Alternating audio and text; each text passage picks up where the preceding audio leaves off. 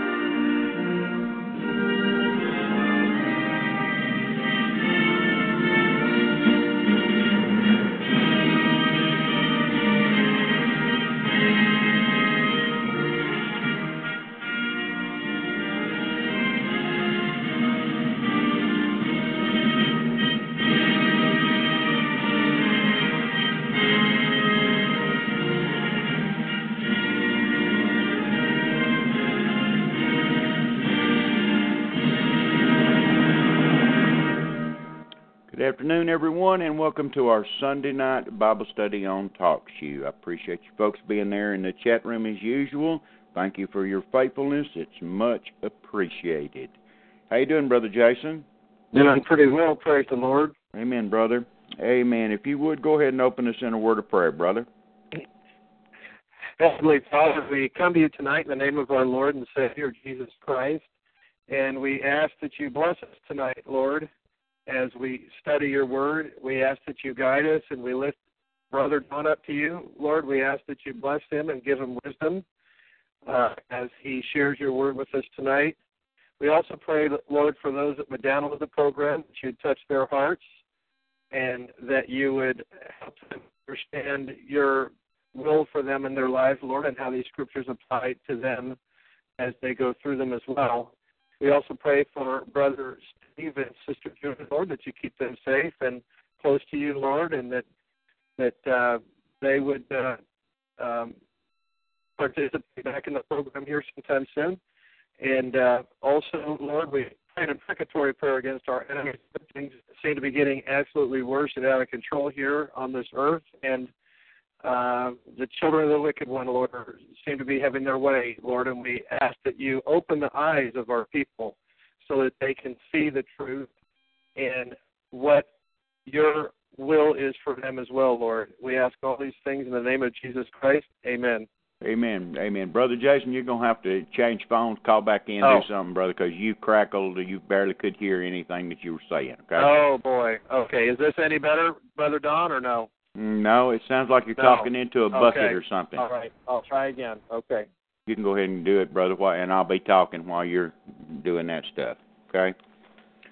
Okay, folks, tonight we're going to be in the second half of Luke chapter 17. And there's not much left to go over in Luke chapter 17. So before we get into that, we're going to divert to a different part of the Scripture. Probably, anyway, for a few minutes. But before we even get started in that, I want to ask you a few questions. You think about what I'm fixing to say, okay? If you got a telephone call tomorrow from a reputable, I said reputable, organization or a reputable person or some reputable form of authority, and they told you, you have been selected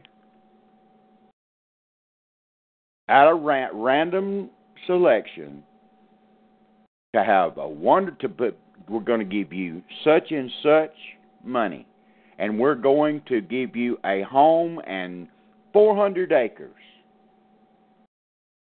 of your choice, anywhere in the country. Now, these are reputable. Okay? These are reputable. In other words, there's no ambiguities. There's no doubting that it's true or not. I mean, well, if they were reputable in your eyes, let me boil this down. You thought they were reputable. In other words, an organization or a person you trusted. That's the key word. You trust. Would you not be excited about it? I mean, come on. Come on, guys. Let's stop and think about this thing for a second, okay? All these people that supposedly win this money, or they're all freaking out. The people that win the lotteries, the people that bet and gamble, that win the money, you know, they get all excited. It's just absolutely glorious and wonderful, right? Now, I want you to I want you to think about what I'm saying, because you know I'm fixing to turn something in the natural world. I'm using a natural illustration to give you a spiritual lesson. Okay? Someone you trust. See, that's the key word, trust. And you have to keep on living. You're going to change your life. You'll have to change your life because it's totally different than the way you have been living your life. When you get this, when all this stuff is promised to you, see that this house, this land, this money to survive for you and your family, everything's going to be taken care of. So you immediately start changing your life, see, to fit that way. If you've been struggling along, making ends meet, or let's say, for instance, you may not be struggling, but everything's kind of comfortable, but it's really going to be comfortable then. So I want you to imagine this in your mind's eye. Even though you've got this promise, you know you're going to get it, but you still have to deal with getting sick, getting a bad cold, going to the doctor or something like that in case something comes up. You have to deal with taking care of the vehicle, you know, the mundane things in life. But still, you trust that you've got this out here. This house, this land, this money. Okay? So you start living in accordance with the fact that this is going to happen. There's no doubt in your mind it's going to happen. Okay? Now, that if somebody in the material plane did that, you would do exactly what I'm saying. Don't come up with some off-the-wall idea. Well, since you think I'm trying to pull one over on you, which I'm not, you'll understand what I'm saying when I get to the end of this, okay? It'll be more plain. Brother Jason, turn to 1 Corinthians chapter 6 while I'm talking. You there, Brother Jason? I'm here. Okay, you sound a lot better. Turn to 1 Corinthians chapter 6 in one hand and turn to Daniel chapter 7 in the other hand while I'm talking, okay? Okay. Yeah. But you trust you've got that, right? So you live your life accordingly. And one of the main reasons you know that these people are telling the truth is because, number one, you trust them, and number two, they've been accurate with everything they've said in the past. They didn't lie to you, and you've got over 100 years of them being in business or being in existence where they fulfilled everything they said they were going to do, individuals or organization. In other words, history backs up that they don't lie. And you would trust that, wouldn't you? You would really and truly trust that. Because you'd check out the details and see, well, back in 1942 they did this, and that person got exactly the same thing. Or you'd go back and you'd say, well, 1910, this so-and-so, they did this, that, and the other, and that. Yeah, I see that. They come through with exactly what they said. Back 18, yeah, did exactly what they said. Look at these people's lives, how their lives changed and everything.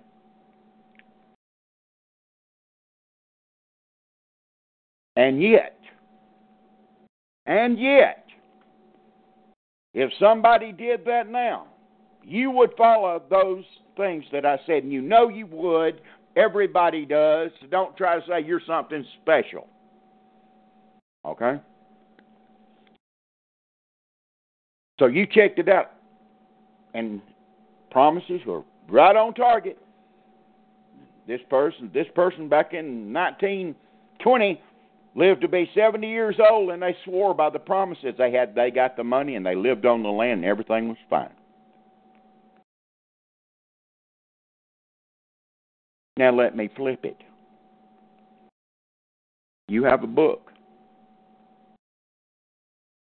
written by an eternal being that has given you certain promises. And you don't pick and choose what you want to believe and what you don't want to believe. See, in that reality, not in his reality. And you're trying to tell me that you don't love that book? You're trying, not trying to tell me that you don't. Show me that you do. In other words, the facts always, the actions speak louder than the words.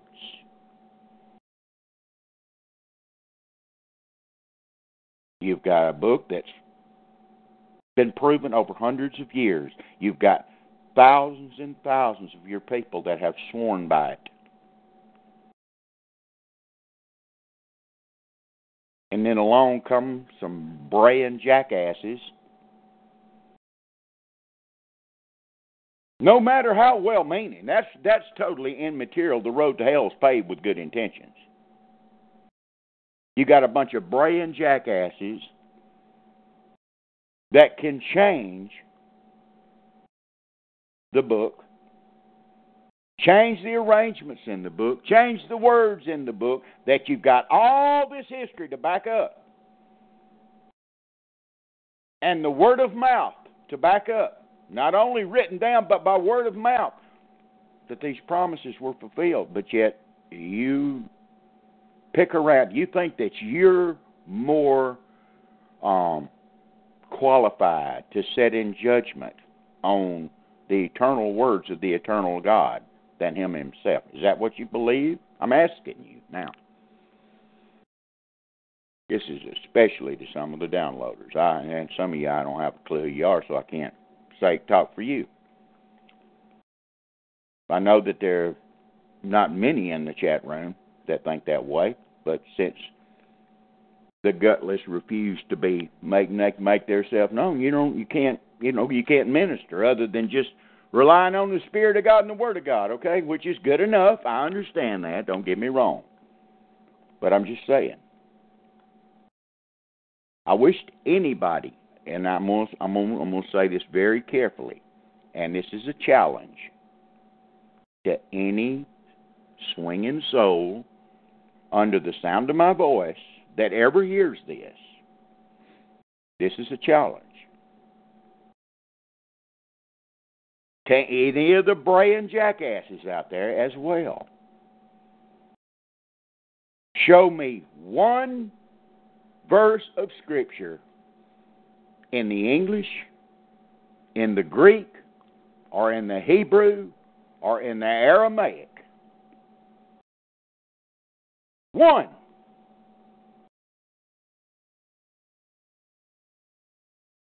One that says that God is not going to preserve His Word.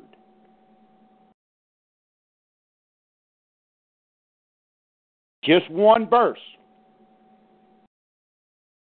I didn't say man. See, God says, God makes the statement. God the Holy Spirit makes the statement that He will preserve it. See, but now on the flip side of that, do you want me to start showing you the verses where man puts his hand in it and tries to destroy it? Whether well-meaning or not, absolutely has no meaning whatsoever. You say, and before you go trying to flip it around, well, that was me and so and so. Folks, listen. You've got the history to back it up. You'll put your trust in men, or put your trust in your earthly father to believe what they say is true. When you're a child, you'll jump in their arms from a table. Well, how about your heavenly Father? That promises over and over again that His words, I didn't say words, See, that's where folks get off the boat at. They take the word, W-O-R-D, as a concept or an idea or a thought from God and say that's what the Bible's talking about, when over and over and over again He tells you it's His words, plural. Little W-O-R-D-S. Words.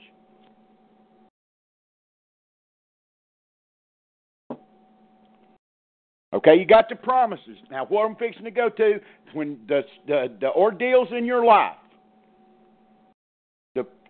Brother Don is so negative, you know. I'm always talking about this, suffering Christians. That's doctrine. I'm always screaming about that being New Testament doctrine. Folks, the fairy tale ends well. The book ends well.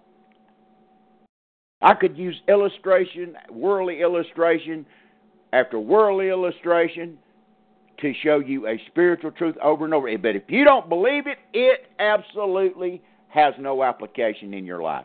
That's why the word belief, faith, belief is ad nauseum through the New Testament. Anyway, the tribulations, the trials you go to, that's part of this period of time that we go through. And the troubles that come up, you know the end of the story. You know how the book ends. There were people that died on the stake that didn't know how the book ended. They just trusted God's Word. Do you trust it? 1 Corinthians chapter 6, verse 2 and 3, Brother Jason. Now, folks, when he reads this, you think, oh, there you go, taking it out of context. Folks, it ain't taking squat out of context. You'll see what I'm talking about. All right? See, will you please show me where context, find that one in the Scripture, okay? See, I know where the Scripture tells you how to study the Scripture. You got the braying jackasses that don't. They're too busy spending their time trying to destroy it. And like I said, whether they mean well or not, don't make a tinker's dam. Because the spiritual effect has a problem in the believers to where there becomes doubt in the child. When I say child, I'm talking about Christian's mind as to what to believe and what not to believe. Therefore, in the end, they wind up trusting their own self instead of trusting God's Word. That's how dangerous and damnable the people are. Kill them, as far as God kill them, God take them out of the way, shut them up, do something to them. Because they're affecting your bride, they're affecting your body, they're infecting like a cancer.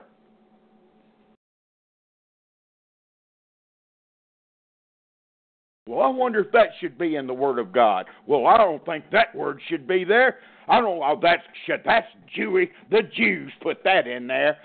Father promises He will preserve His words forever. His words are not stuck out somewhere in the backside, on the other side of the firmament, whatever's over there, hid from you. He promised you would have them. How do I know He promised you would have them? Because He says it in His Word over and over again. You say, what's he ranting about the Bible again for? Folks, listen. You don't have to listen to some of the stuff I listen to on phone calls of doubt that comes in about God's Word. And it just makes the hair on the back of the spiritual hair on the back of my neck stand up. Because I've seen the damage it does. Then you get a bunch of people stuck out in a house somewhere just doing whatever the blankety-blank they want to do, thinking that they're obeying God.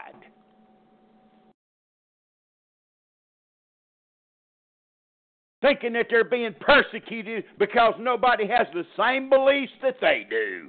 And all they're doing is believing what sounds good to them. That's what they're doing, folks, and some of you have been just as guilty as that as any of them. Believing what you want to believe.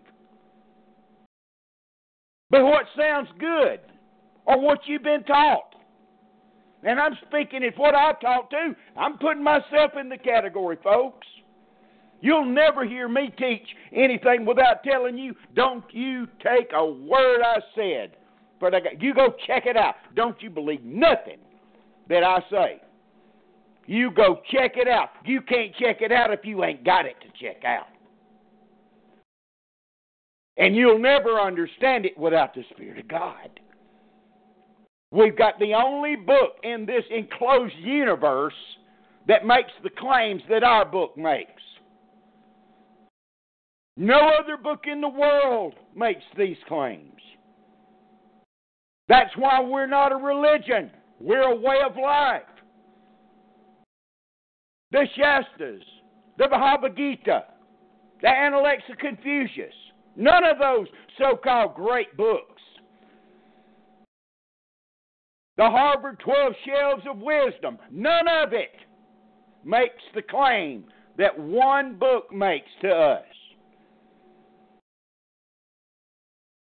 Now, it's either right or it's wrong. No in between. God was told the truth or He lied. Go ahead and roll. See, you're fated. That choice is up to you.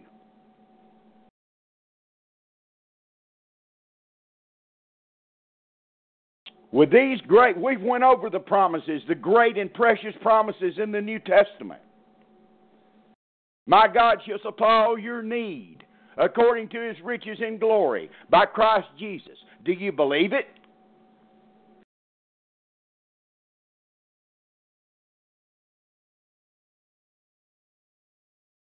Yea, and all that will live godly in Christ Jesus shall suffer persecution. You believe it? Do you trust it?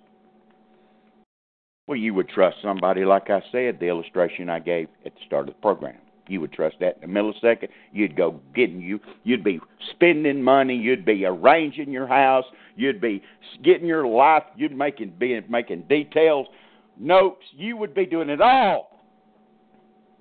You'd be checking your bank balance, checking what you got in savings, seeing what you're going to put here, arranging your life in this way, arranging your life in that way. And guess what? Every bit of the first illustration is going to pass away. It's going to burn up. It's going to burn up. But see, heaven and earth shall pass away, the Lord said, but my words shall not pass away. So which one are you going to trust? See, you really trust Him? Do you really? We all have problems sometimes, folks. We get attacked. See, remember the one foot in front of the other. The one foot in front of the other. Boom, you get knocked down. You stumble back up. You get back up. You draw the sword. One step in front of the other. You reach toward the prize of the mark, the prize of the Lord Jesus Christ. Forgetting those things which are behind, one step in front of the other. But folks, you don't make a step forward and then 5 steps backwards. See, it don't work that way. The growth is you'll get stunted, but you won't regress.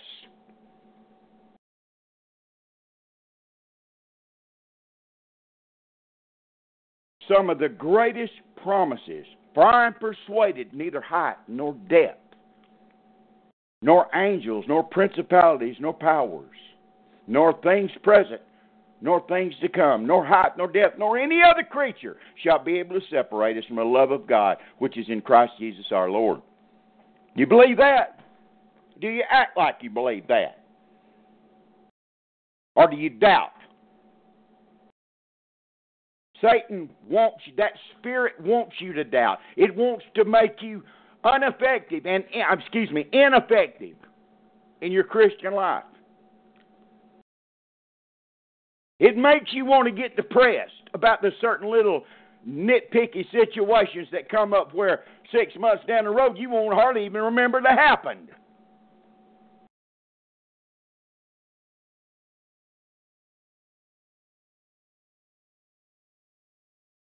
Do you trust Him? Do you trust His book? Do you trust Him? Well, I'm going to show you where you're going to be in the end, okay?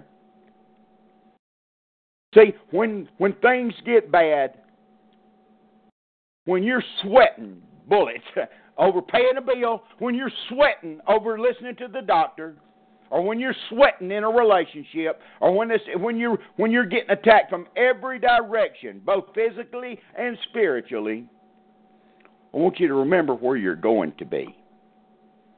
See, that's one of the great privileges of having the book. See, you can you can keep turning to the end of the fairy tale and read the good news. You can read, you ever wondered why people do that? Some folks do that, They go and read the end of the book before they go to the rest of it. I don't recommend that, but we have a book we can do that. And do you trust that it's true? That's why you won't hear nobody spit, sputter, scream, and holler about this book more than Brother Don does. It's all true. He's proved it in my life over and over and over and over again. I could never deny it. I can't deny Him. Because He is so intertwined with this book that the only difference between the two is a little W and a big W. You deny the book, you deny the Lord Himself.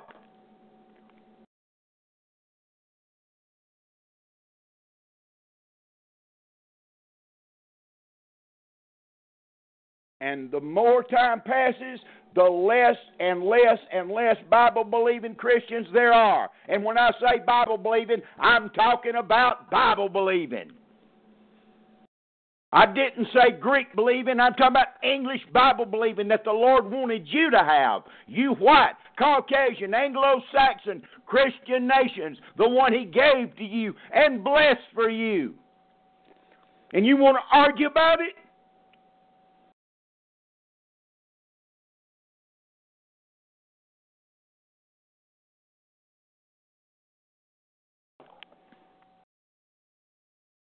I'll tell you the reason I got so fired up about it, and one of the brothers brought to my attention that some braying female jackass had something to say about just a statement that I posted on Facebook about how godliness is not only profitable in this life, but also in the one which is to come. That's not a perfect verbatim quote, but that's what it says. And she called it Jewish fables. You guess where she comes? Guarantee you I know who she hangs with. Guarantee you I know who she listens to. Just like some of the questions that come from some of the guests, when you got guts enough to ask them, I know where you been. Because I know what they teach. They're just a bunch of braying jackasses. Not that, hey, I'm a braying jackass too, but I'm braying what God has blessed.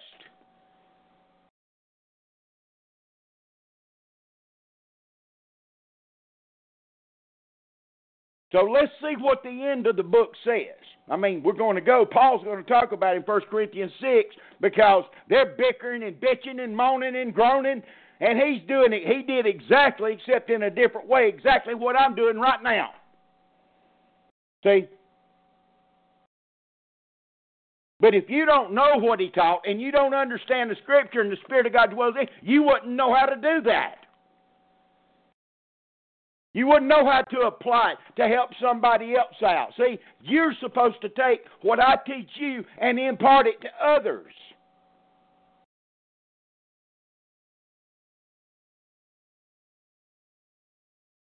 You're not supposed to sit in a pot and revel in it all yourself.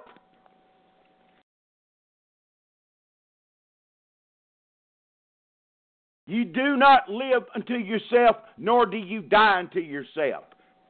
I mentioned it the other night. You have an effect on someone.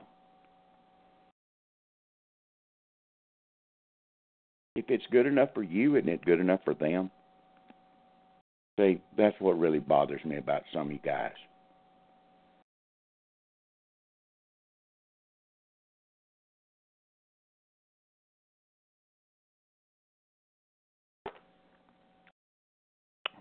Let's see how Paul dealt with the moaning, the Corinthian identities. Let's see how he slapped down two promises and truths on them. Brother Jason, chapter 6, verse 2 and 3. 1 Corinthians 6, 2 and 3. Listen to what he says, folks. Okay? He doesn't, there's no, you might do this, or maybe if you endure to the end, you're going to get to do this. No, watch what Paul tells these low-down, flesh-ridden, carnal Corinthian identities. Let's see what he says, brother. Go ahead. Do ye not know that the saints shall judge the world? Did you hear what he said?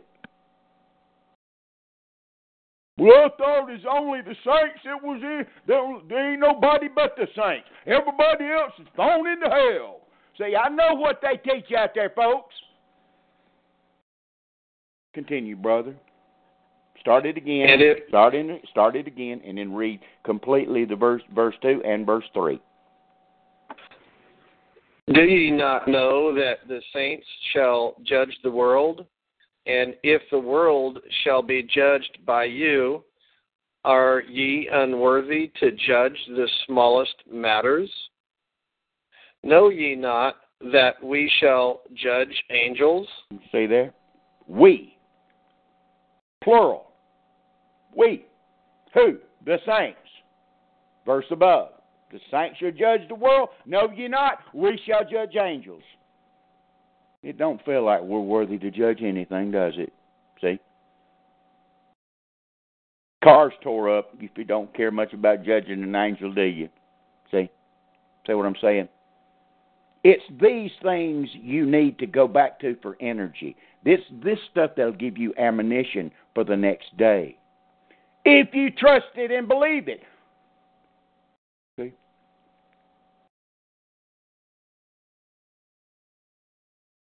Say what was going on in the Corinthian church was you had a sapsucker took his own daddy's mother for his wife in fornication, was living with his daddy's wife. And Paul's telling them, the context of that what he just said there was telling him, you won't do nothing, you just let them come in, you know. You won't kick them out. You won't judge them. You won't point the finger and say that's wrong. And no, you're going to judge angels, and you're going to judge the world, and you can't judge the smallest matters. That's what he said, by the way. I just gave you the context.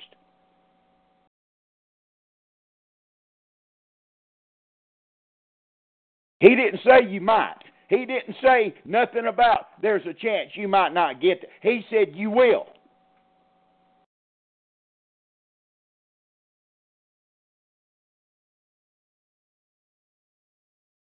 Do you live your life in accordance to those teachings?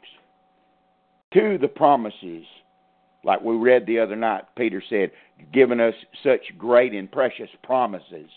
Do you know the promises? Why not?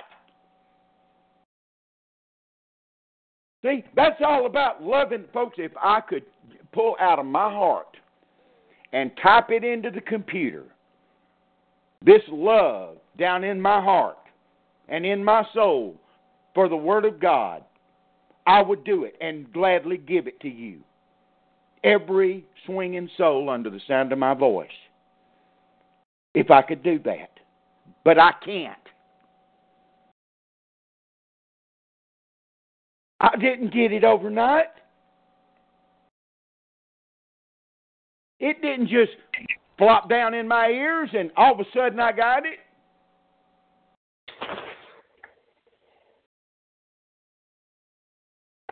I proved the promise. Prove me, saith the Lord. I've proved His promises. I know there's no temptation that takes you but such as is common to man. I know that you have a choice there at the end to either take the door out or not. I know He'll supply your need according to His riches and glory by Christ Jesus. I know it by faith. See, that's the reason belief and faith are different. That's why they're different in your King James Bible. Even though it's the same Greek word. Holy Spirit got involved, see?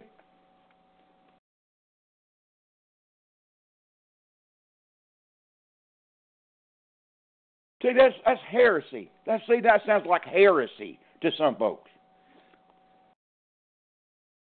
Been listening to a bunch of Bible denying reprobates. And I say that with charity, of course. And I've seen how the poison affects the brethren and the sisters. I've seen how that poison affects. How it eats like a canker, like a cancer. And they get to say, but that sounds good. I'm going to believe that. Oh, I see that. Oh, yeah, I think I like that. I think me. I like that. Well, I like this version. Well, I like that one. Well, I like. See, there's a problem, folks. It's the I and the me. Slaves don't have an I and a me, except for their basic necessities. Remember what the Lord said up above here in Luke, the first few verses in chapter 17? You can go ahead and turn to Daniel 7 now, brother, while I'm talking. In the first part of Luke 17, when He said, hey, you ought to just say, I've done what is my duty to do. The master eats first, you come last. In y'all's minds, and in the people that listen's minds, and the majority of our people, you come first, God's secondary. I'd like to see that verse. I'd like to see that context. I'd like to see that chapter. I'd like to see that word, because it ain't there. You'll take care of yourself and take care of your blessed fare thee well before you take care of God. Who taught you to do that? The world? The Jew? You want me to keep on? That's not what the Lord said. You believe the book, see, you trust His words. There's no ambiguities to it. It's all through the Scriptures. You change one, you can't change them all, bless God.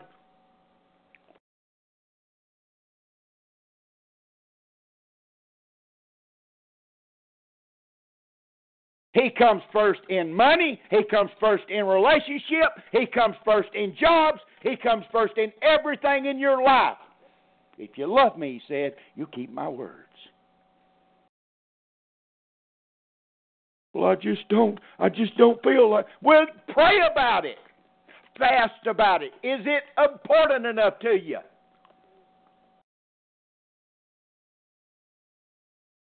Imagine you probably could miss a meal or two, wouldn't kill you.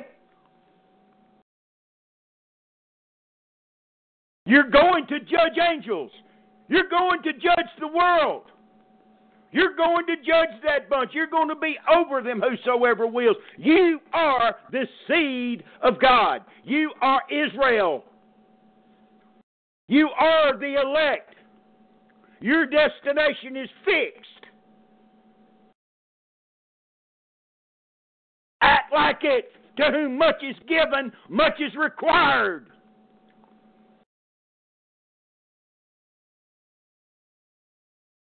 You think Paul just pulled this out of the air? No, he didn't. He got it from Daniel chapter 7.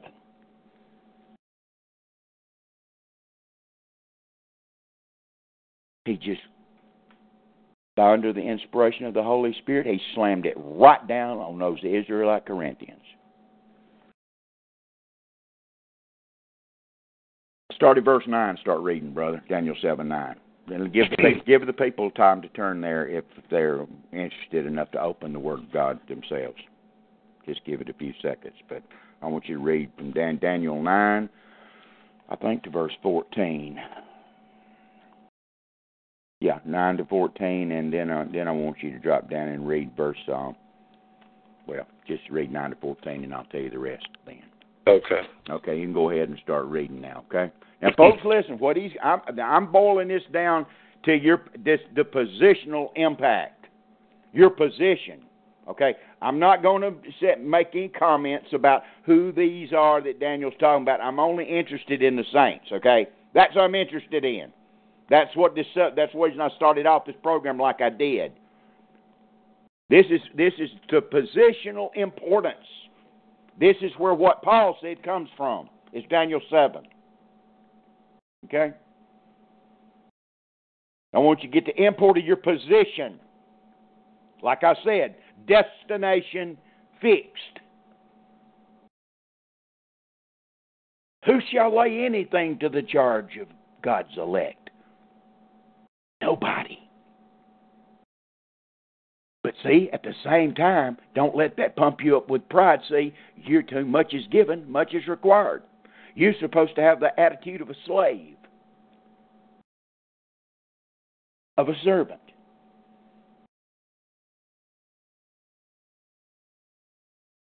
Start reading, brother. I beheld till the thrones were cast down, and the Ancient of Days did sit, whose garment was white as snow, and the hair of his head like the pure wool. His throne was like the fiery flame, and his wheels as burning fire. Does anybody need to interpret that for you folks under the sound of my voice? Can you recognize who that is? I do not think it needs interpretation. It's very plain. Continue, brother. A fiery stream issued and came forth from before him. Thousands ministered unto him, and 10,000 times 10,000 stood before him. The judgment was set, and the books were opened. The judgment was set, and the BOOKS were opened. The books were opened. I wonder what he's talking about. I'm not going to go there tonight. I've been there before. We'll hit it again later. Continue on, brother. I beheld then, because of the voice of the great words which the horn spake, I beheld even till the beast was slain, and his body destroyed, and given to the burning flame. Okay, I will cover about this little horn, this little beast, whenever I go through the book of Revelation. I told you the other night that these books go hand in, that Revelation and Daniel go hand in hand. So we'll cover the personages that it's talking about, okay, when we go through the book of Revelation. But I want you to be concerned with the positional standing of the saints as we go down through here, understanding that he's just got through talking about a judgment. Remember, that's the first judgment he's talked about in this chapter. Okay? I want you to keep that in mind. Notice it was God the Father and all the angels and everybody ministering. Bottom line, that's who that was. The books were open, so that's the first judgment. That is a judgment. That's the first. That's one. Okay? Keep on reading, brother. I beheld then, because of the voice of the great words which the horn spake, I beheld even till the beast was slain, his body destroyed, and given to the burning flame. As concerning the rest of the beasts, they had their dominion taken away, yet their lives were prolonged for a season and a time. I saw in the night visions, and behold, one like the Son of Man, came with the clouds of heaven, and came to the Ancient of Days, and they brought him near before him. Okay. Sound familiar? Coming with the clouds. Does that sound familiar to you folks? Do you know enough Scripture to where that sounds familiar, see? See, this is what, this very verse right here, verse 13, is eventually the coup de grace that got the Lord Jesus killed by quoting this verse. You remember Acts 1 the other night? We read about coming in the clouds. He that goeth up, the angels hold him, they come back in like manner. He went up into the clouds. Remember what it says in 1st and 2nd Thessalonians?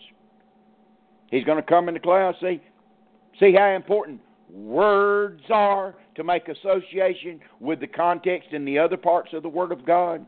You destroy, you take out the clouds. You don't have a cross-reference anywhere else in the Scripture. You mess with the book, use another book, you don't have those references. You can't put them together, see what I'm saying? Wonder if it'd put mist, instead of clouds. Wonder if it changed that word, those words.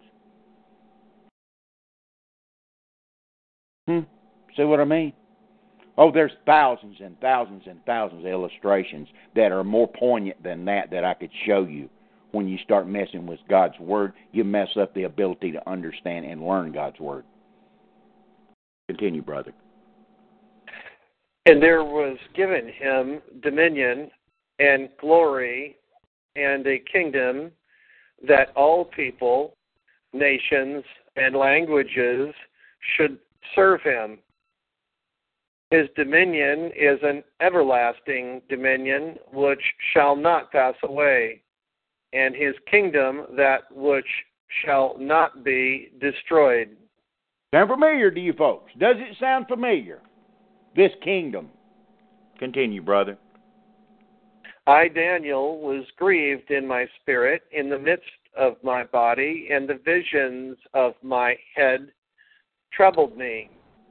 I came near unto one of them that stood by, and asked him the truth of all this. So he told me and made me know the interpretation of things. These great beasts which are four, and 4 kings which shall arise out of the earth. But the saints of the Most High shall take the kingdom and possess the kingdom forever, even forever and ever. So that's a positional importance. The saints. Is it only that? Remember, we're going to judge angels. We're going to judge the world. We, you, me, the elect of God. That's the position, a positional statement dealing with the saints. That's what Paul was talking about. Know ye not, ye shall judge the world. Just watch it. Watch this close now, because I'm fixing to show you what 99% of them missed. Okay? I'm going to show you the difference between the elect and the whosoever wills. Ought to make you happy. Who you going to judge, see? You think you're just going to dump a bunch of Edomites in the fire? Is that what it is? Watch the words. Continue, brother. Then I would know the truth of the 4th beast, which was diverse from all the others, exceeding dreadful. I tell you what, brother. I'll stop and make comment on this if you don't skip on down, because It's so good. Just drop on down to verse 24. Okay. And then, and the 10 horns out of this kingdom are 10 kings that shall arise, and another shall rise after them, and he shall be diverse from the first, and he shall subdue 3 kings. And he shall speak great words against the Most High, and shall wear out the saints of the Most High, and think to change times and laws, and they shall be given into his hand until a time and times and the dividing of time. 3.5 years. 3.5 years, 42 months. Remember what I told you about Job? 42 months. Verse 26. But the judgment shall sit, and they shall take away his dominion to consume and to destroy it unto the end. They're going to take away the dominion from this guy, okay? And it shall be destroyed unto the end, not the end of time, not the end of, not on out. Just watch the words now, folks. Verse 27. Here is the kicker, right here. Now watch this close.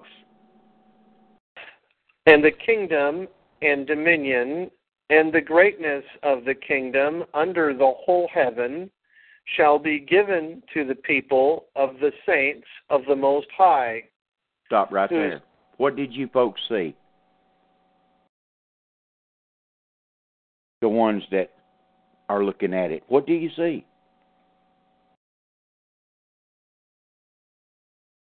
Did you see those people that the saints are going to judge? Did you pick up on it? Did you catch it?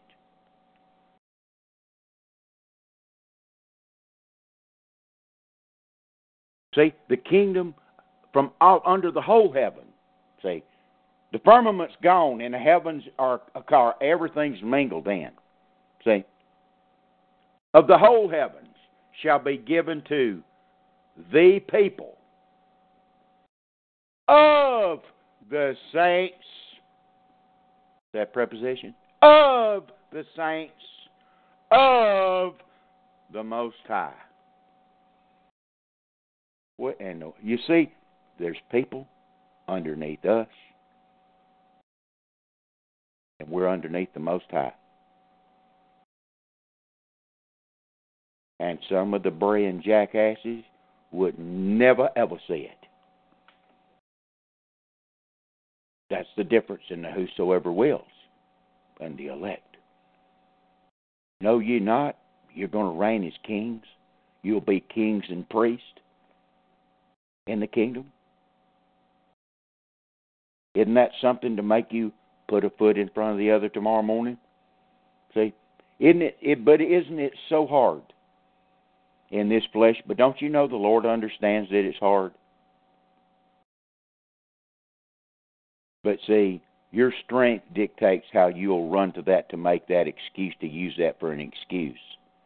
Or whether you'll set your chin against the flint, so to speak, and swing that sword and take that next step, forgetting those things which are behind and reaching forward to the things which are before, and press forward to the mark of the prize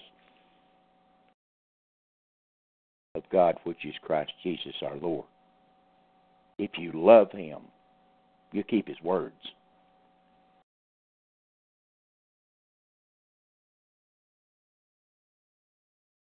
Not his thoughts, not His message, His words.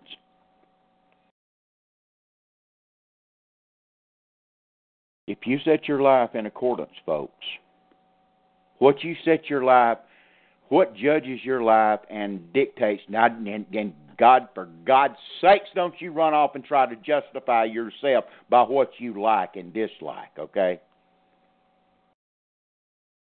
Because you have something to judge by. You have a template to judge everything you do in your life. Your finances, your marriages, your relationships. You have a book. You have the words of the Lord that should dictate how you live your life, and sets down in accordance the rules for every manner of faith and practice that you have. Your investments, raising livestock, what you grow, what you eat, it's all in the book. But see, if you know the book, there'll be some stuff you don't like. Therefore, you want to do what you want to do.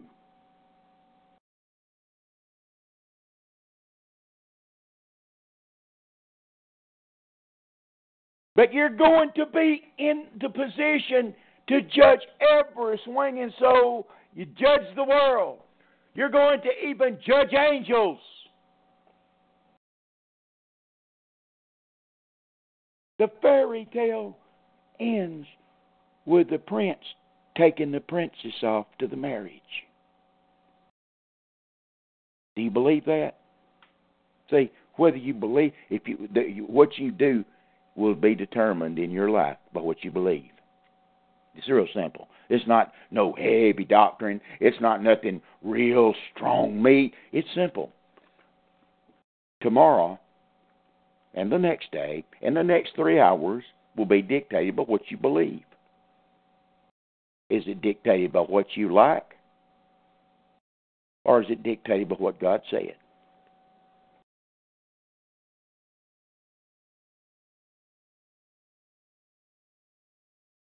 Turn to Matthew 4, brother, and read verse 4. Now, folks, listen. This is the trip. This is the trip. I don't make none of this stuff up.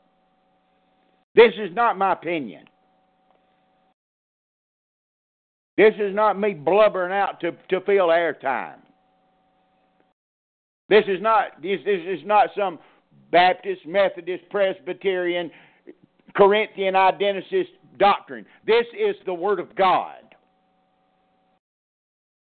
Do you believe His words? Or you just believe the subject matter that suits your fancy and you can live like hell like you want to live and go about these few principles out here that you think are so great and grandiose? Is that what you do? You don't stand a snowball's chance in hell at the judgment seat of Christ if that's what you do. How do I know that? Because that's what the Lord said. Read Matthew 4:4. How do I know? He's talking to the adversary in Matthew 4:4. I want you to read verse 3, and then I want you to read verse 4, brother. Okay? You folks will recognize the context is the Mount Temptation, okay? You'll recognize it if you know the book. Continue, brother. Read it. And when the tempter came to him, he said, If thou be the Son of God, command that these stones be made bread. But he answered and said, okay, let me set the table. What he said. Command these stones to be made bread. You know you're hungry, man. You've been fasting for 40 days and 40 nights. You know you're hungry. You're sitting starving. You're sweating bullets. You know you're hungry. You can do it. You're Jesus Christ. You can turn these stones to bread. Of course he could. Watch what he says. Go ahead, brother. It is written, man shall not live by bread alone. That's but material. Let's wait a second. That's material, physical stuff. Not only bread, but what, brother? Read it. Start at the first and read it over again. But he answered and said, it is written, man shall not live by bread alone, but by every word. No, brother, you must be using that old sorry King James translation. Doesn't it say every message or every subject or every thought? Or does it say every word? Every word. Absolutely every word. Every word, folks. Well, what does that tell you? Have you got enough spiritual insight to realize, can you extrapolate spiritually what that means? If you ain't got the words, you can't do it. You got that? In other words, the Father is going to have to apologize to you at the judgment because he lied, see. He told a little white fib when he said he'd preserve his word, see. You see what I'm saying, folks? You say, do you get the gist? Well, it was preserved in the Greek. You know how many different Greek texts there is? Folks, I'm telling you, I'm begging you to understand this. Those Bible-denying, reprobate, jackass, braying jackasses' arguments will not hold water. They'll lie to you, they'll deceive you, and leave you out there doubting what God has blessed. And what God will bless in your life if you will just trust what he said. You can't trust nothing if you ain't got it. So he'll have to apologize, right? What's he going to do? He says he's immutable. Says he can't lie. Or did he just slip up and tell a little white one, you know? Well, I just couldn't. I couldn't down there in Alexandria, Egypt. I just had trouble, with those Cyprian and that bunch down there, and they just those scribes down there, Theodosius, they just erased something, and I was sleeping at that time. I was taking a nap, and they just inserted a word, a scribal error, So I guess you just don't pay no attention to Psalms 12. Turn to Psalms 12. Brother Jason. You just got, I'm sorry. You fill in the blank. You fill in your name. I'm sorry. I apologize. I slipped up. It's been so many eons, I just got a little tired. I speak reverently, Lord. You know I'm trying to make a point, Father.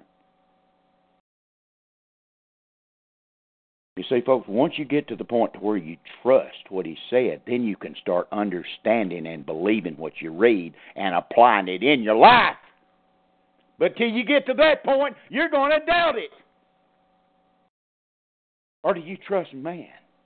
Do you trust all the reprobates? Some of them can't even, nothing. Read Psalms 12, brother. Drop down there to where it says... where it talks about the Word of God. I forget what verse it's in, brother. The words of the Lord are pure words, as silver tried in a furnace of earth, purified 7 times. Thou shalt keep them, O Lord. Thou shalt preserve them from this generation forever. Thank you, brother. Why don't they take... See, folks, once you start cutting the book up, you can just take out what you like and kick back and ignore the rest.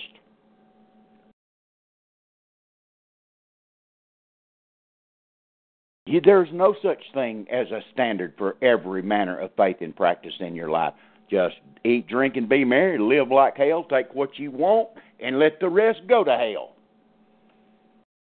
Figuratively speaking.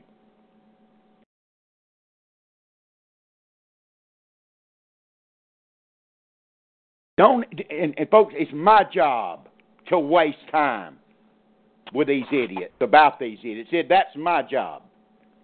Okay? Especially with new people coming in all the time with every Charlie Brown and peanuts in their hand. Well, my Bible don't say that. Well, of course it doesn't. Been affected by the God of this world.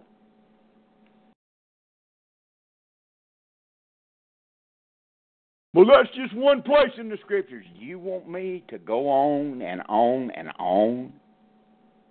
You got 3 warnings, folks. One at the first of the book in Deuteronomy, in the middle of the book in Proverbs, and in the very last chapter of the Word of God. You've got 3 warnings in the Old Testament, in the wisdom books, and the very last chapter in the book. That just happened that way, Brother Don. Then, for God's sake, cut the computer off and just go waller in your own idiocy. And I don't make apologies for saying that. But I do say it with charity, because that's what it is. You have no spiritual understanding. You haven't taken the time to learn the book. You've not loved it with your heart. I know that. How do I know that? Because the world's full of them. And I deal with them all the time.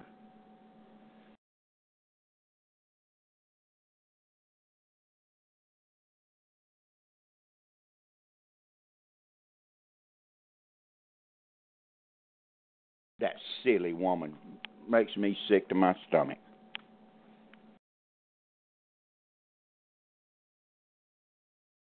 See, just reading some crap like that puts doubt in some people's minds.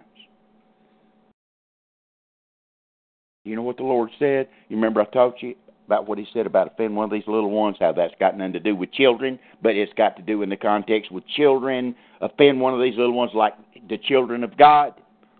Better than a millstone were tied around the neck and they were thrown into the depths of the sea than they offend one of these little ones. What's that offend? Offend mean, Brother Don, you might say?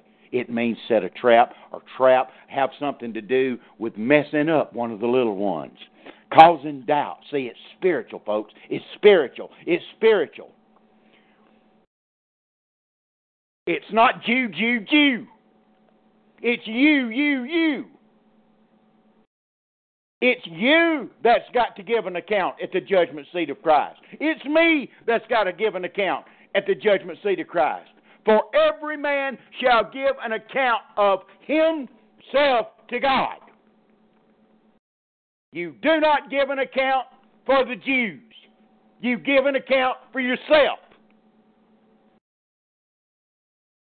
Set your affections on things above and not on things of this earth. Godly living, brotherly love, loving the Lord. That's the kind of stuff that makes it through the fire, folks. How can you say you love your brother? How can you say you love God whom you have not seen if you don't display love, apply love to your brother whom you have seen? Rhetorical question. You can't. You're lying to yourself if you say you do. James is a lot rougher than I am about it, folks.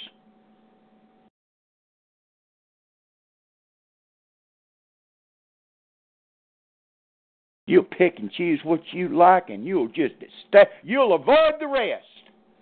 Some of them like prophecy. Oh, they want to talk about prophecy all the time. All the time. That's all they want to deal with, prophecy. What do you think about the 10 kingdoms? Do you reckon there's going to be a Jew at the head of it? What do you think about this? What do you think? Who's the little horn? Is it over? Hey, nothing wrong, folks. Don't get me wrong. Don't get me wrong. Ain't nothing wrong with some of that stuff, folks. Ain't nothing wrong. Moderation. Yeah, but you overemphasize on the Bible. How in the world could you overemphasize God's eternal word? Turn to Psalms 138, brother, while I'm talking. How in the world could you even think? If this bothers you, then I have accomplished, and maybe the Spirit of God has accomplished what He intended to do. That's upset you. You know what that upsetting is? That's called conviction.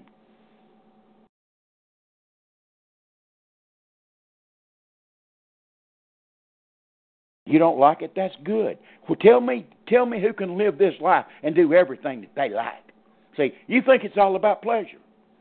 I'm not talking about extreme pleasure, just everything going smooth, everything this, everything. No. That's the reason you're here. You're not here for pleasure, folks.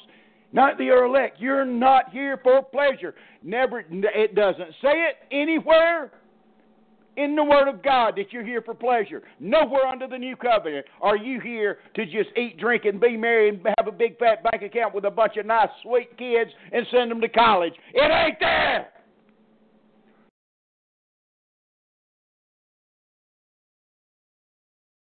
Or sit in your sealed house and claim to be spiritual and not be doing nothing for the brethren or nothing for the Lord. If you can't go, support the ministry. If you can't preach or teach, support somebody that does.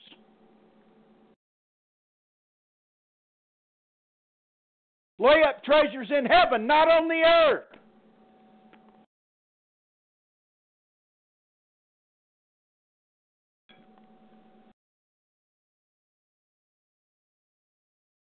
We're getting fewer and fewer, folks. Bible-believing Christianity is the minority, even among the minority of our people.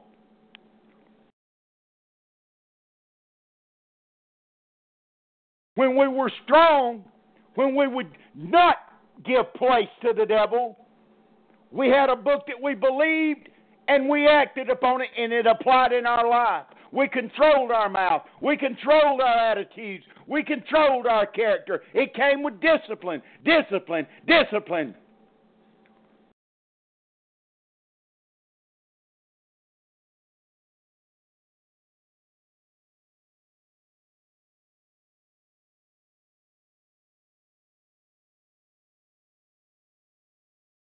That's why preaching and teaching like this, it scares his hands' teeth. It's all about love, love, get in a building, hallelujah, glory to God, everything of the flesh, and go out and just be wicked as hell. And I don't mean go out killing nobody, and I sure as ain't talking about the 10 Commandments.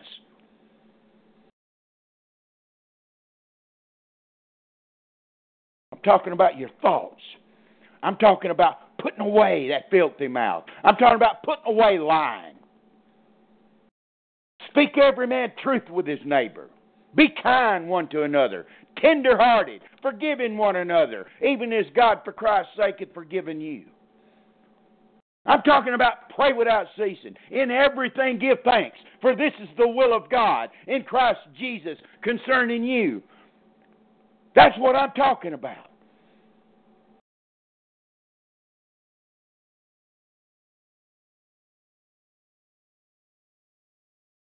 I thought your brethren were your family. I thought your pastor, I thought your Bible teacher, I thought we're part of a family.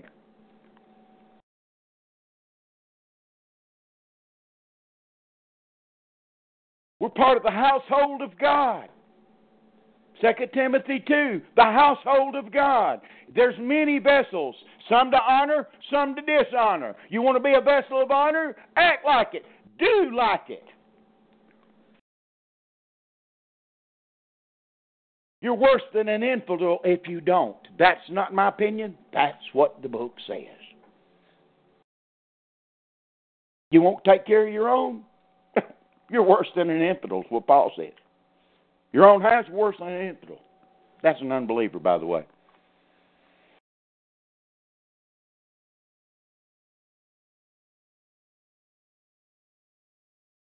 Acts chapter 17, brother.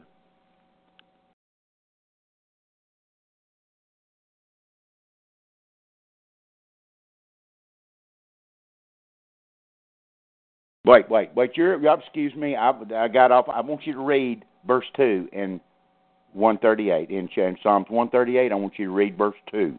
Okay?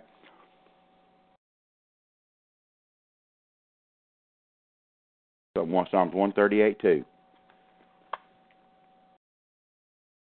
I could quote it, but I want you to read it. If I was quoted Scripture all the time, I wouldn't even have to have a reader, folks.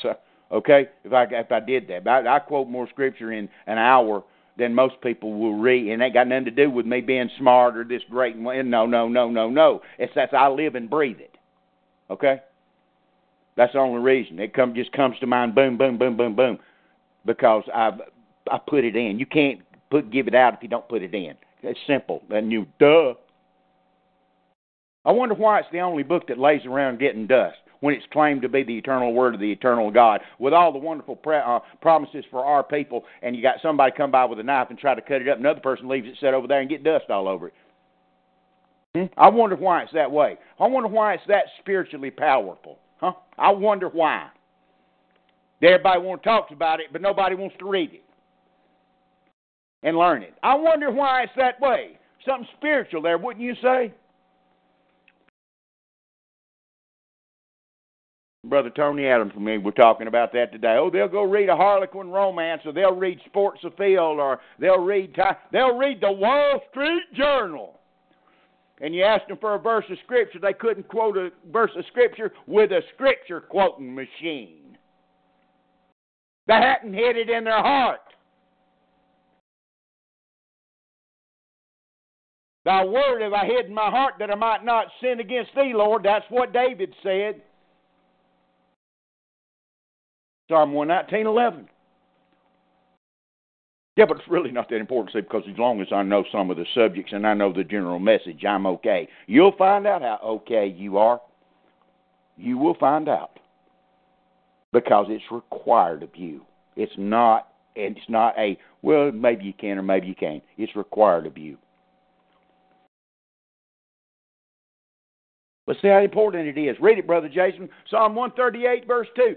See how important this is to all you Yahwehers and Yahshuers. Okay? And by the way, I just wanted to throw this in. Ezekiel chapter 43 tells you what doing fame to the name of God is. Guess what it is? Ain't got nothing to do with pronunciation. Nothing! Not a thing!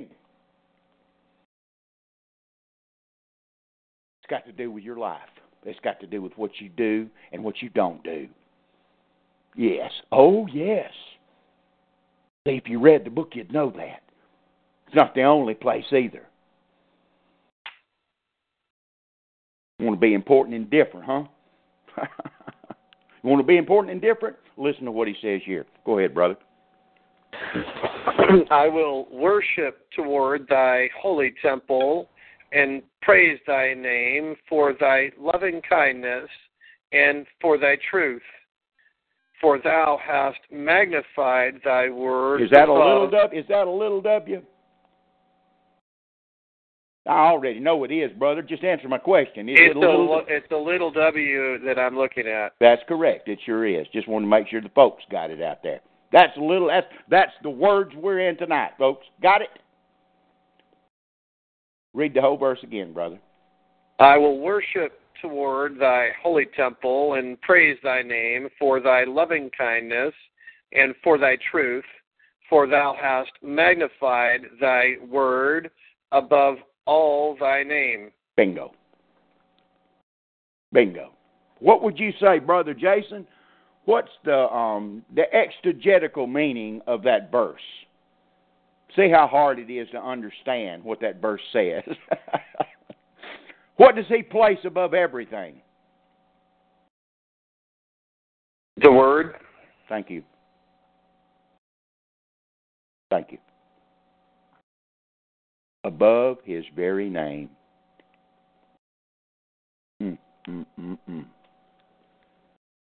So, all you Yahweh shewers and all that junk, don't choke on it, okay?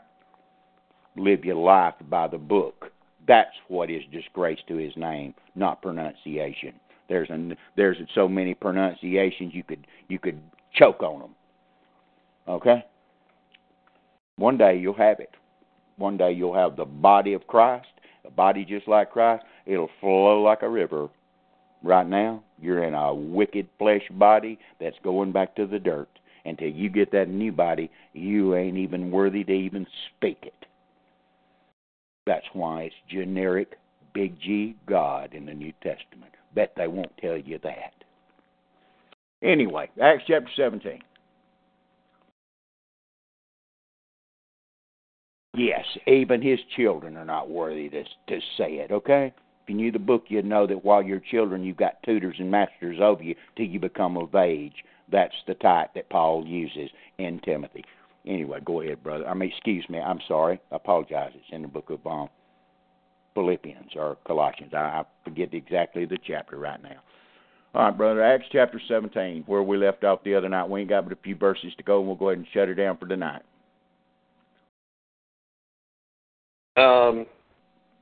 I was trying to find where we left off, Brother Don. Mm-hmm.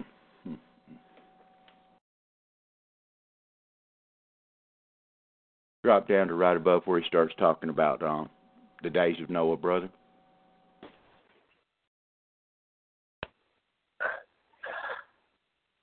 Just start at verse 22, brother.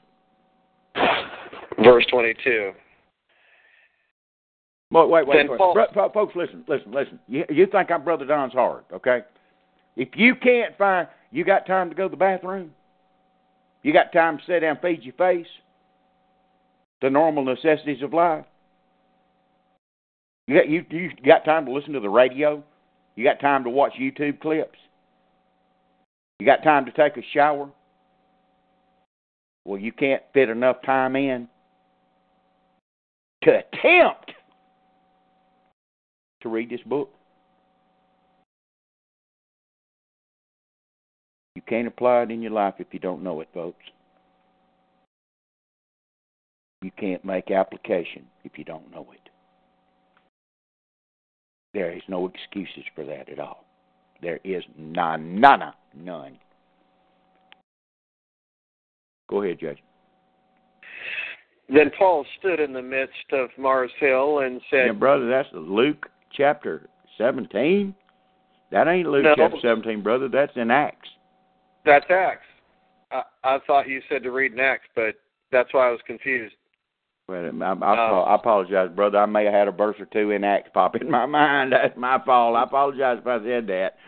No problem. I thought it was Luke, but That's a good sermon. No, that's a good sermon. We're in Acts chapter 17, by the way, where Paul says that. That's where he talks about that God set the habitations for all the races and everything. Anyway, go ahead, brother. Verse 22 in Acts 17. And he said unto the disciples, the days will come when ye shall desire to see one of the days of the Son of Man, and ye shall not see it. And they shall say to you, see here, or see there. Go not after them, nor follow them. For as a lightning that lighteth out of the one part under heaven, shineth unto the other part under heaven, so shall also the Son of Man be in his day. But first must he suffer many things, and be rejected of this generation. And as it was in the day of Noah, so shall it be also in the days of the Son of Man. Okay. This is a little prophetical part here in Luke chapter 17, folks, that goes right along with Luke chapter 21 and Matthew 24 and Mark 13. It's just a little insert the Lord puts in here. All right? And he's talking about as it was in the days of Noah. My goodness, how much we have went over Genesis chapter 6 backward and a little bit forward. That's the days of Noah. That takes place from Genesis 6 forward to the day of Noah. Those things that took place in that day, okay? I've dealt with those sons of God many, many times in programs past, and I'm sure we'll be dealing with it some more later on. But for the time being, that's what he's talking about, okay? That's what he means. Everybody was eating and drinking, and that's nothing particularly important, you would think. In other words, you would think just by looking at that, well, it's just going to be just the same. Everybody's going to have a job and be cooking supper and all this, that, and in other words, everything's going to be just commonplace. Not so. See, that's why he starts it off as it was in the days of Noah. You have to go back to those time periods and see what was coming down. It has sexual connotations. See, everybody just wouldn't live in their life and stuffing their bank account, taking care of their kids. That always has went on. This was a special time. The specialness about this period of time has sexual connotations. And if he's starting out with sexual connotations, pay close attention to what comes after this, because you don't hear nowhere. I done got lambasted for making this comment before, but I'm going to make it again. Pay close attention to what he says. He's starting it off with these connotations. So I want you to eisegetically read in to the verses that come after that, and then just think about what's been going on here since June and what's been going on here since the 60s in our country and across the white Christian nations of this world. I want you to look at it with sexual connotations in mind. Folks, there ain't not another Bible teacher out there that's going to tell you this. Okay? And if there are, I slap him on the back and thank God for him. Okay?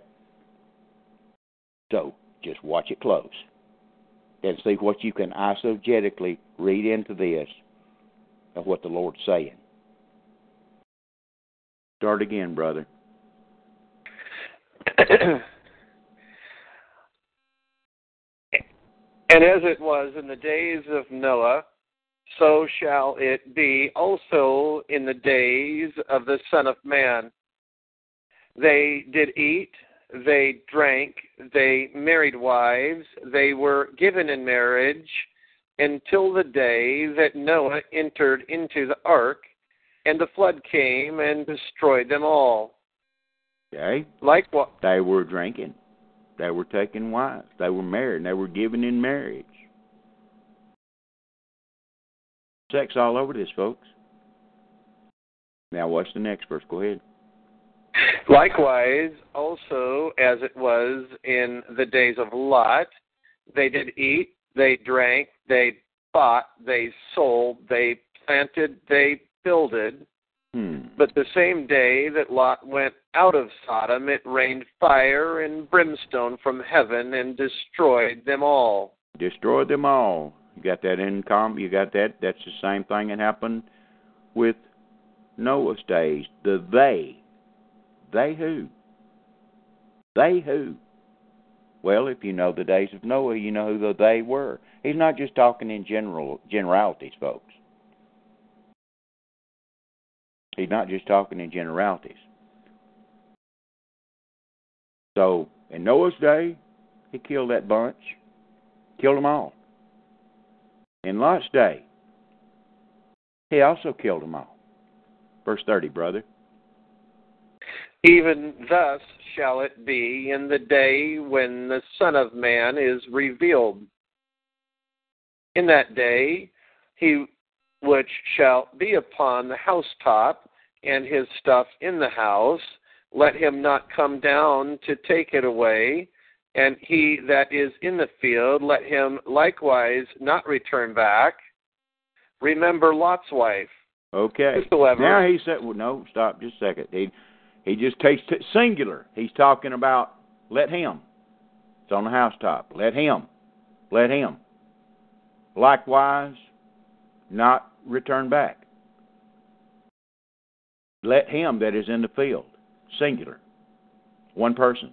Man. Got it? Following it, the little contextual thing where I showed you the two illustrations he gave was Noah and Lot. And the connotations, don't forget it. Now he drops down here, talks about one individual.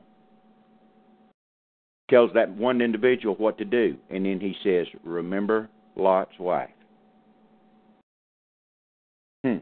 See, I know the way the whole quote-unquote Christian world teaches this, folks. I understand that. And you can teach it that way in generalities. I'm trying to take you a step deeper in the very next 2 or 3 verses, okay? Because of what's being run rampant across our once great Christian nations. But remember Lot's wife. What did Lot's wife do?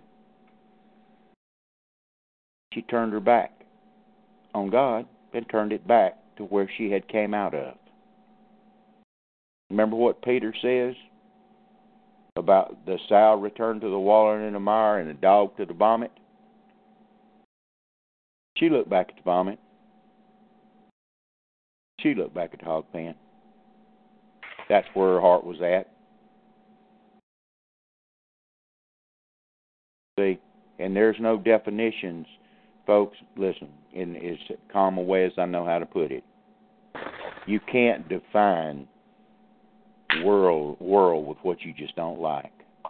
You can't have a hog pen that's air conditioned, and say, well, I'm not going to get in that hog pen over there because it ain't got air conditioning. See, that's like somebody going and just lavishing themselves out in the world, with Hollywood, and all that wickedness, talking like a filthy sailor and everything, worldly speak, talking worldly slang that the world puts on, everybody picks up. That's the fashions of this world, as James talks about.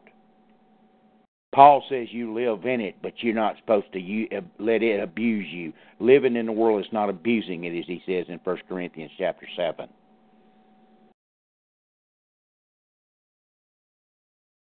As far away as you can get from the system and the way the system believes and loves, that's what you are supposed to do.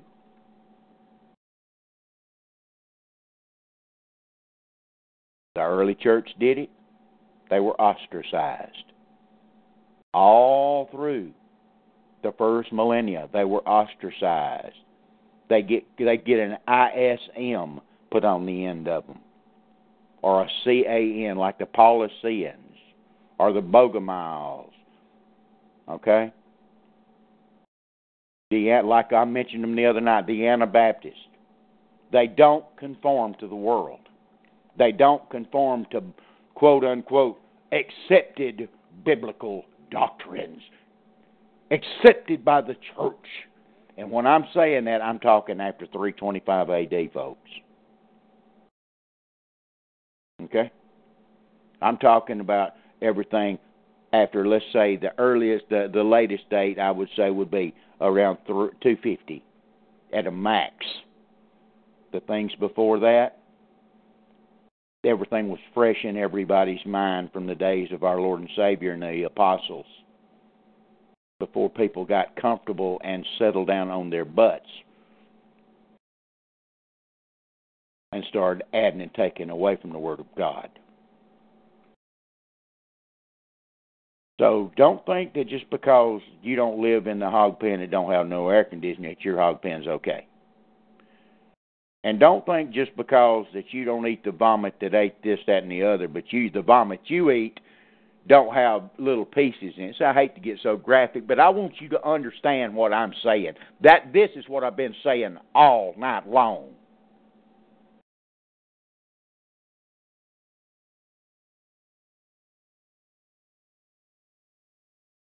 It ain't. Our life has never been about our likes and our loves and our hates. It ain't never been. It shouldn't have been. When we go with our loves, likes, and hates, we're going contrary to the Father. But when we go with His likes, loves, and hates, we're in line with Him. And the world's never been in line with Him. Never will be.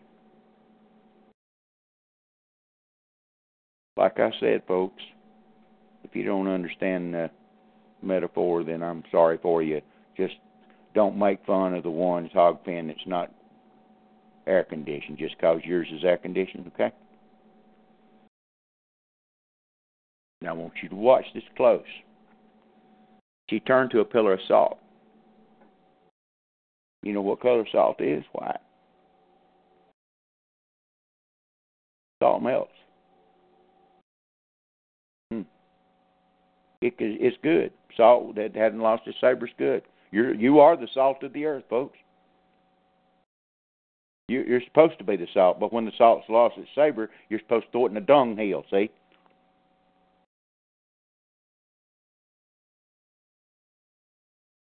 You're not doing or attempting to do the things you're supposed to do, then, hey, dunghill time. Stunned.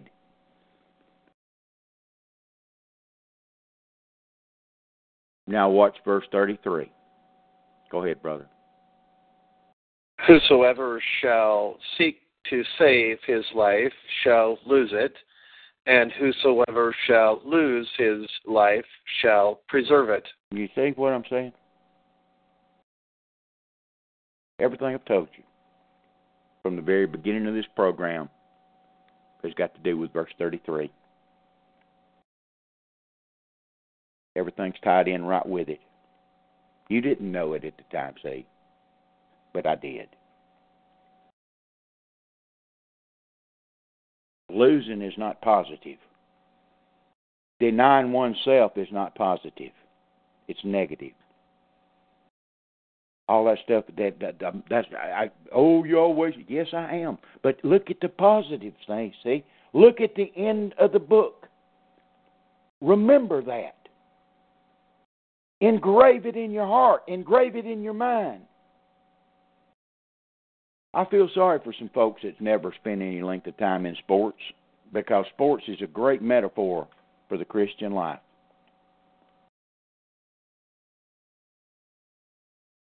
It really is, especially football.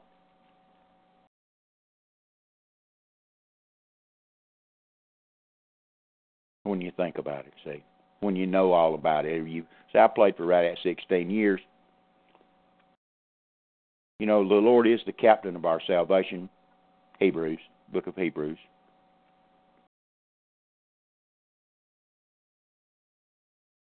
He chooses his staff. The coach, the main coach, he chooses his staff. He chooses his assistant coaches, his offensive and defensive coordinators, the medical team. He chooses all. The coach is the one that does that, choosing for that. But you know that the players, they volunteer to come out and be on the team, or they sign something. If it's college, they sign. for scholarship, see? In other words, they choose. The coach chooses his team. I'm talking about the assistant coaches. They chooses his staff. The players sign on, come on their own, to start with.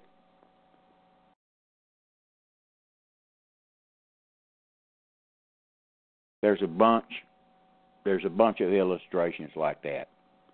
But it's never 100% to the T, but it gets the point across for what I'm saying.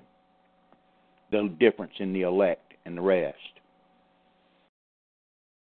Like the Lord said, you have not chosen me, but I've chosen you. See? Chosen before the foundation of the world. Chosen before the foundation of the world. Predestinated means destination fixed to be conformed to the image of His Son. And all the in-betweens, the justified, glorified, all EDs, past tense. Folks, that's the end of the book. That's the end. That's where we wind up. 1,000,000 years from now, that's 1,000 years, when there is no time, and that's coming. There will be time no longer.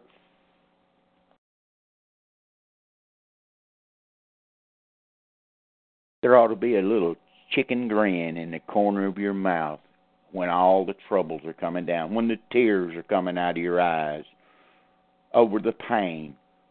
There still ought to be that little chicken grin in the corner of your mouth. Say, one of these days. One of these days. And your love for Him will keep you growing day to day. Where if there is no love, there will be no growth, there will be no learning, there will be no purchase, there will be nothing. Folks, you can get all the knowledge you want to get. You can learn all about the Illuminati, you can learn all about the Pope, you can learn all about the Jews, you can learn about the Rothschilds, you can learn and fill that head full of every bit of that knowledge, and you can even know them by name and even know their Social Security number. And you know what that does for you when you take your last breath? Not one sap-sucking thing.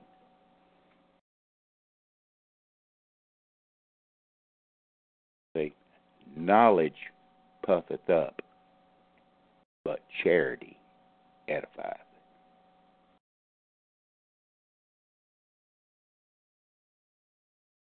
Verse 34, brother.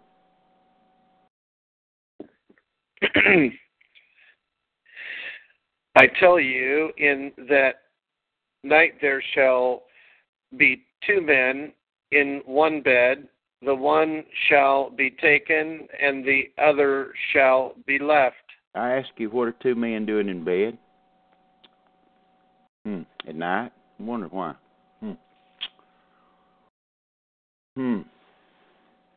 I had somebody tell me that, no, I'm just going by what the whole little speech started off as, okay? As in the days of Noah and as in the days of Lot, okay?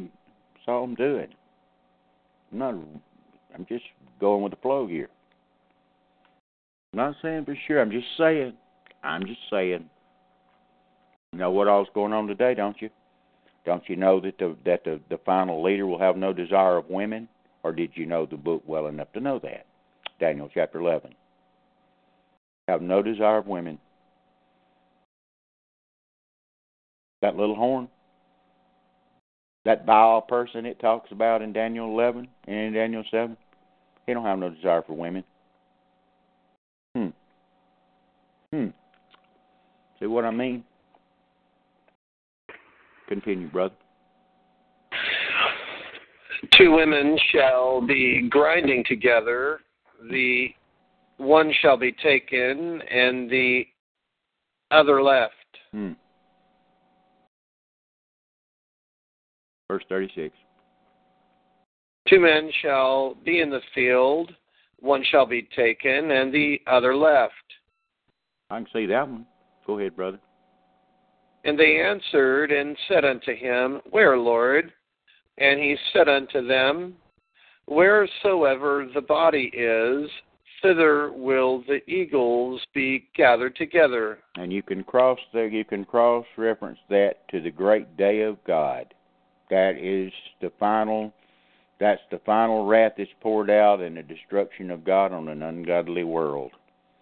What all those quote unquote prophecy teachers out there call the Battle of Armageddon.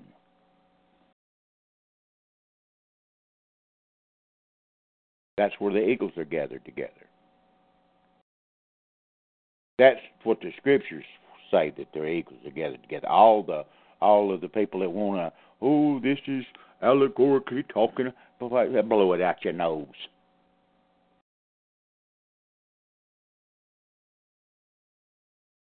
The people that teach like that don't have a clue what they're talking about. They get to something they don't understand, they tell you it's an allegory. Okay? They get to something that's not just black and white that they can't get their slimy hands in, they'll holler allegory on you. Therefore, the whatever meaning they make up, that's all it is. It's their opinion and their makeup. Okay? That's their deal. They got nothing to do with the Spirit of God, and got jack squat to do with the Word of God. Some of our early church fathers, and I'm talking about, like I said, 250 and below, back to the resurrection. You know what they said about those people? We'll go find out. Just check it out. I'm not going to sit here and tell you everything. You study to show yourself approved unto God, a workman that needeth not to be ashamed, rightly dividing the word of truth. Any questions in the chat room? No, sir. Okay, probably empty, but anyway, if there's no questions, listen, I want to tell you guys, and the way that downloaders, you're going to get this. Brother David Kennedy, when you listen to this, I can go ahead and tell you that we're going to be doing a series. I'm talking about soon, maybe even start it tomorrow night. Well, because there's been some people asking where they can find my teaching on Ezekiel 40 through 48, because it's hard to find. I've went there so many times, it's not all listed in the subject titles in the archives. I mean, there's a couple of places where it's mentioned, but unless a person was searching, they would miss it. So we're going to we're going to start that program either tomorrow night or Friday night, and I'm going to do a detailed teaching again on the last 8 chapters of Ezekiel. I want to get that out there. I'm going to do it. It'll be more detailed than it was previously. I'm going to bring in some scriptures that I haven't before that tie in with it in the context. Every wicked Israelite ought to be tuning in, okay? The unregenerate ones, they ought to be tuning in that, because that's where they're going to wind up. Some. Well, not all. Not all. Heavenly Father, I thank you for the time that we spent tonight together, Father, and I pray, Father, the Holy Spirit would work in the lives of your children.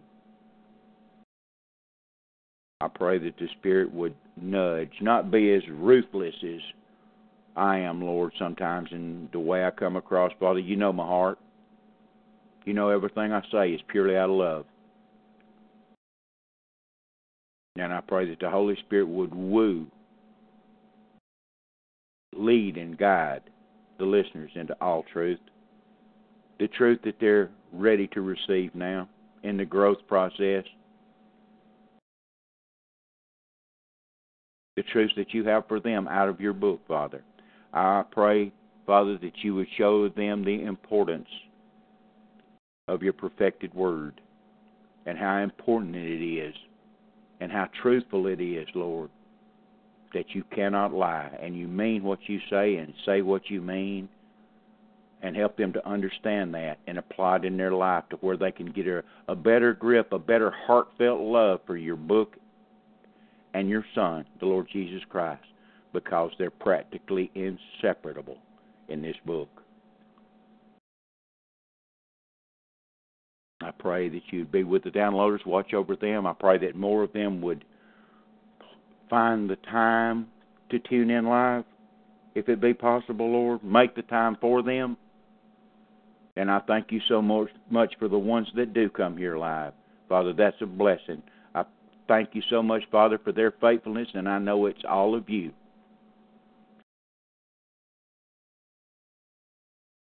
Father, I pray you convict of sin, where there is sin in the lives of your elect. Convict them of that sin. Show them the door to choose, to get away from those temptations and trials. And Father, the ones that's going through pain and suffering, I pray that you would comfort like no father could ever comfort here on this earth. I pray that you would uplift the brokenhearted, heal the sick, guide the ones that's lost and walking around thinking that they're looking for the truth. Bring them to truth. Bring them to the truth of your word, Father, and a supernatural love for your Son. And I ask all these things in the name of the name that is above every name, and that's the Lord Jesus Christ. Amen and amen. Appreciate you guys being there tonight, and Lord willing, we'll see you tomorrow night, and we'll either be in the next few chapters of Job, or I will start the program on Ezekiel 40 through 48. We'll just see which way the Lord leads. Go ahead, Brother Jason. Don Spears Ministries, 3155 Louisville Street, D1, Clio, Alabama, 36017. Telephone 334-397-2333. Email joydawn1953@yahoo.com. Thank you, brother. Did a good job. Thank you, Brother Kevin. Good job. God bless each and every one of you. Lord willing, health permitting, we'll see you tomorrow night. Good night, brother. Thanks, brother. Good night.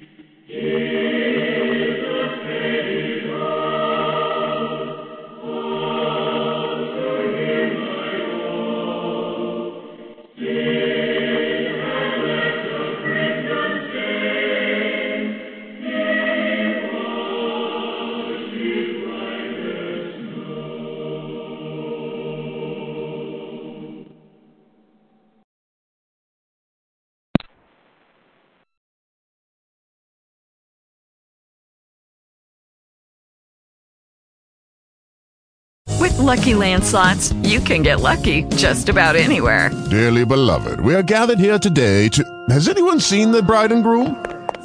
Sorry, we're here. We were getting lucky in the limo and we lost track of time. No, Lucky Land Casino, with cash prizes that add up quicker than a guest registry. In that case, I pronounce you lucky. Play for free at LuckyLandSlots.com. Daily bonuses are waiting. No purchase necessary. Void where prohibited by law. 18+. Terms and conditions apply. See website for details.